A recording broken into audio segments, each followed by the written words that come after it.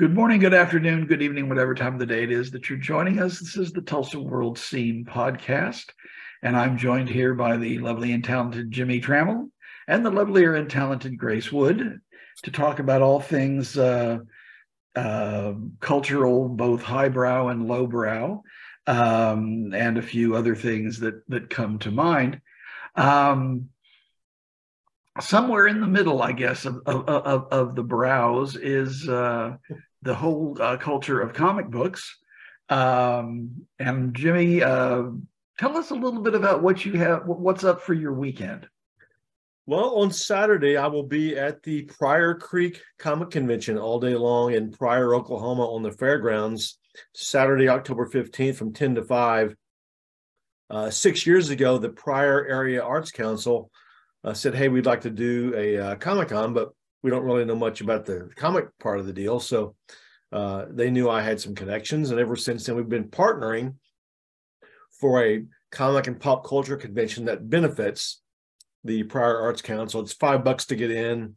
We've got Muriel Farion, the creator of Strawberry Shortcake and the Care Bears. She's a really popular guest. And our co-worker, John Woolley, will be there, a former co-worker, John Woolley, as an author guest. And cash prize, costume contest, all kind of fun stuff for $5 on fall break. It's a hard bargain to beat. You mentioned costumes, and Grace kind of perked up a little bit there. I saw that. Grace is coming in costume. You didn't know this? Okay. She's going to be in the cash prize cosplay contest. Yeah, I'm dressing up as a Care Bear. That'd be awesome.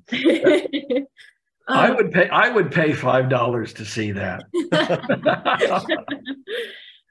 Jimmy, what are some of the most memorable costumes you've seen over the past 6 years doing the gosh. Well, that area of fandom has really exploded with people putting so much time and energy into their costumes. Boy, I wish I could say one that stands out above all the rest, but I'm really not sure. I think we said this about the fair, but because of the costumes, it's just a great place for people watching. For sure. Or creature watching, depending on what we're close to Halloween, sure. Their costumes are. Well, now the conventions are all over the place, and so many of them more and more seem to be movie or driven or animation driven. Is Pryor a little unique because it focuses more on comic books rather than? I doubt you have a budget, to bring in Steven Spielberg or something like that. But we have had celebrity guests over the years. And to tell a secret, I did try to bring in some people from Reservation Dogs to be guests this year, but it just didn't quite work out. We have had celebrity guests. Misty Rowe, my buddy from Hee Haw, has been with us before. We've had a Power Ranger and other things. But you're so right in that what used to be Comic-Cons in dingy dark hotels with some comic dealers and Star Trek folks have become pop culture conventions that encompass everything, movies, TV, music. And I ask people, they say, should I come to the con? I say, do you like stuff? Because if you like stuff, we're going to have stuff. And there'll be something that you like. You didn't know you wanted it, but when you see it, you're going to buy it because you like stuff. That said, as a comic book person, as a comic book purist, there's nothing worse than a Comic-Con with no comics. And we have always placed a priority on having comics. I think of our 80-some tables, at least maybe 35 have comics. Well, it is interesting. In kind of watching from afar the evolution of these. I remember when they were science fiction conventions. That was how they were built, and it was primarily novelists were the big draws. I remember going to one in the Mayo Hotel where the Mayo Ballroom, which is the footprint of the hotel itself, practically. That was the book room, and it was nothing but dealers of secondhand and first print books, and autographed copies by who knows who. And I've attended a couple others in subsequent years, and they've shifted from being called a science fiction convention to a fantasy convention to Comic Cons. That was kind of the progression. Sure. Whether that's actually accurate or just my very blinkered way of seeing the world. They were more quote unquote literary back in the day. I think in the Oklahoma science fiction writers will have a table at the Pryor Comic Con. So there's still that element. Grace, what celebrity could I get that would get you to Pryor Creek Comic Con? What person out there would guarantee Grace showing up at the con? Well, it's actually 3 people. I think it would have to be the hosts of the last podcast on the left. Do either of you ever listen to that show? No. Or have you heard of it before? It's like a true crime show, and they kind of break down like famous true crime cases and like UFO sightings and just all things kind of weird and mysterious. And they actually have written 2 comic books, so they frequent the Comic-Con circuit quite a bit. So I think if they were at the Pryor Comic-Con, I would be first in line. Huh. I'll have to investigate this. That sounds cool. Yeah, they're awesome. I don't know.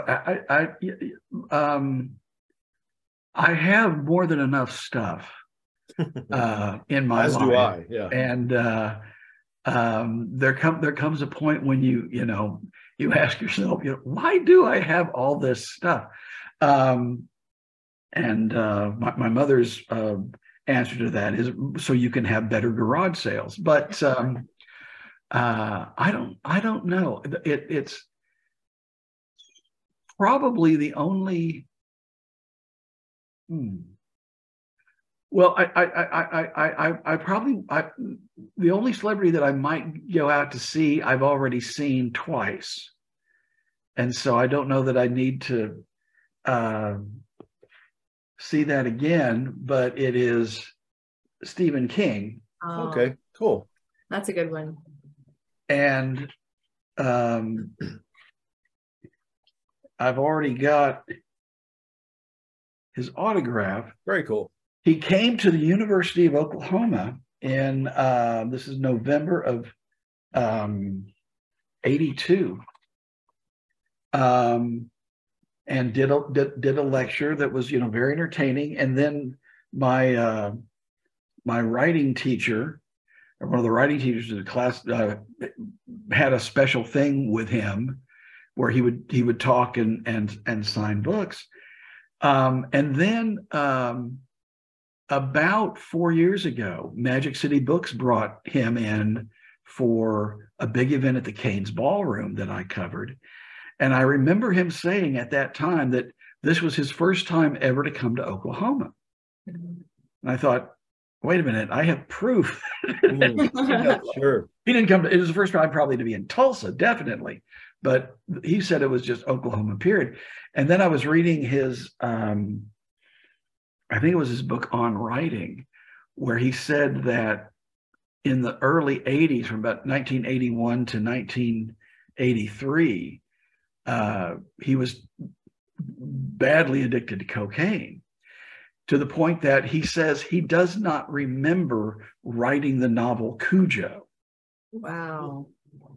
And he was working on that during his time here in Oklahoma. So it's now understandable why he doesn't remember ever coming to Oklahoma. Sure. Wow. But yeah, so that's you showed us that autograph. This is kind of a different question, but I'm not an autograph person who goes to shows to pay for celebrity autographs.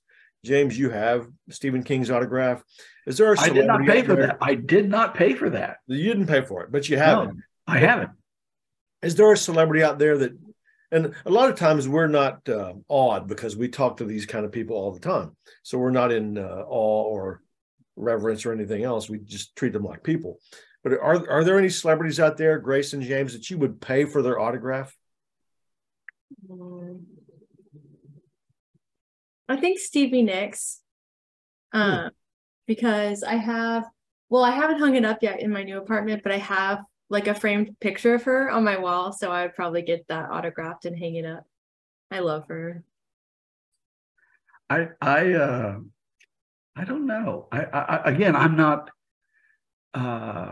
There's only been, and unfortunately I couldn't find it to prove it, but there's only been one time I have specifically gone someplace to get somebody's autograph, and it was the writer Pat Conroy, who wrote The Great Santini and the Lords of Discipline, The Prince of Tides, and he had just come out with The Prince of Tides, and I specifically went to a bookstore in Tulsa to get him to autograph my copy of it.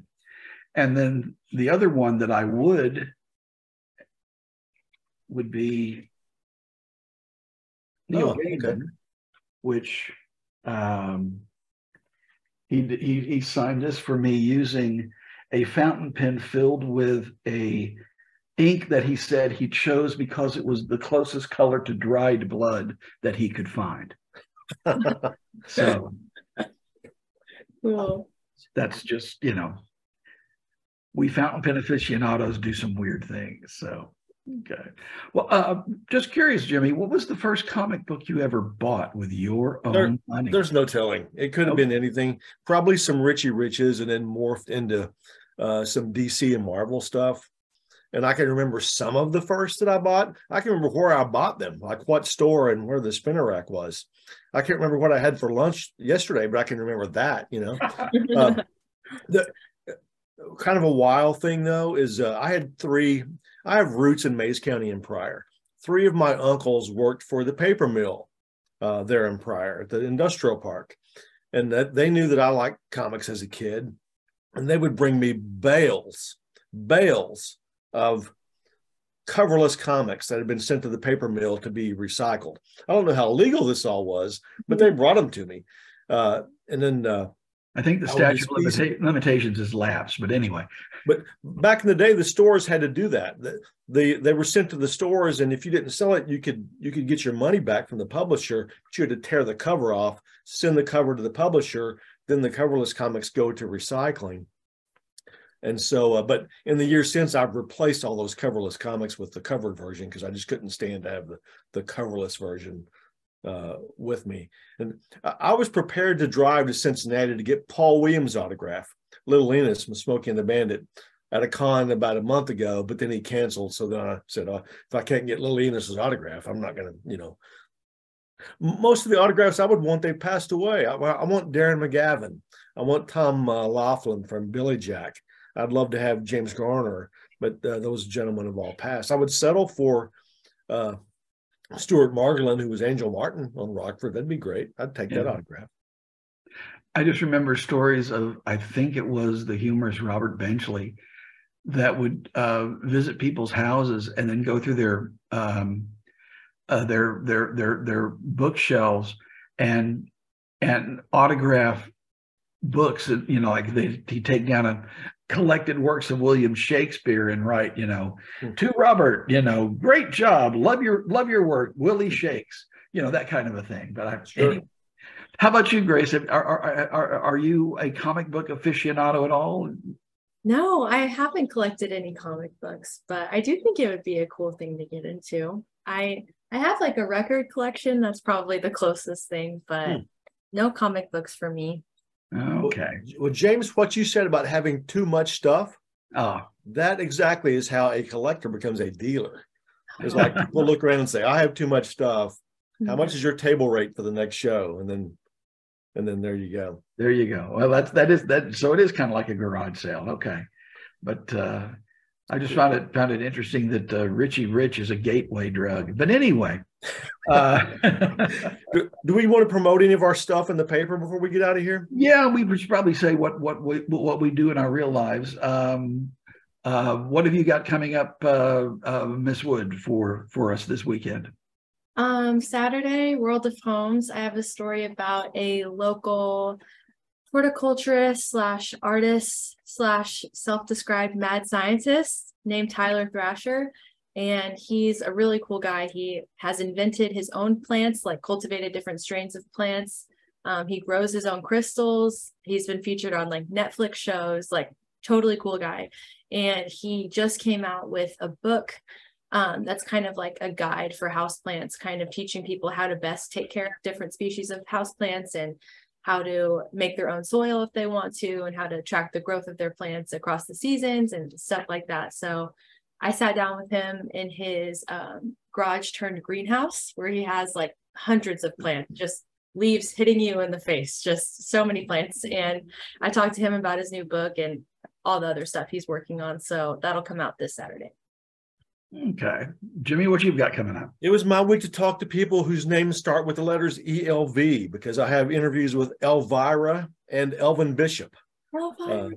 Elvira has the, we talked to her a year ago when her memoir came out. It's very good. I love it. And then it's now being released in paperback. So she's doing media interviews again. And, you know, of course you say, yes, I'll talk to you again. And you talk to Elvira, and we've got a Friday story. Elvin Bishop is turning 80, Tulsa musician, best known for Fooled Around and Fell in Love, but it's not his only claim to fame. He's in the Rock and Roll Hall of Fame. And I really enjoyed talking to Elvin Bishop and getting his story, his basically life at 80 so far story. Okay. All right. Well, we have an interview with the actress who is playing the role of Anna in the touring production of Disney's Frozen. She has been a part of the show since she was part of the original workshop productions. I mean, she goes back before it was a thing. That production, like everything else on Broadway, shuttered in March of 2020. And the producers just said, we're just going to close the show completely. And she had been in the ensemble and an understudy and had never been able to be promoted up to the lead role. And so they, she got the call earlier this year that they needed a new Anna, and would she do it? And so she's finally getting her chance to own the spotlight in that show. And we also talked with Theater Tulsa. They are doing Little Shop of Horrors. They're doing it a little differently. They have a cast that is almost entirely people of color, which is gonna make it a little bit different. But that's coming up. And Gilcrease Museum has been closed since last year, July of last year, to make way for a completely new museum. But the Gilcrease started a program called Gilcrease in Your Neighborhood. It officially launches October 21st, where they're going to be putting reproductions of a select image from the museum's collection at more than 30 locations around the area. There will be a whole bunch of information and programming that go with it, from QR codes to create an augmented reality view of the painting, to festivals and lectures and all kinds of things. So that'll be coming up. That's all that we got coming up this Sunday as well. Yeah. So, well, I think we've covered more than our share of the waterfront this week. So on behalf of our colleagues, we want to wish you a pleasant good day, and we will see you next time. Behave. Bye.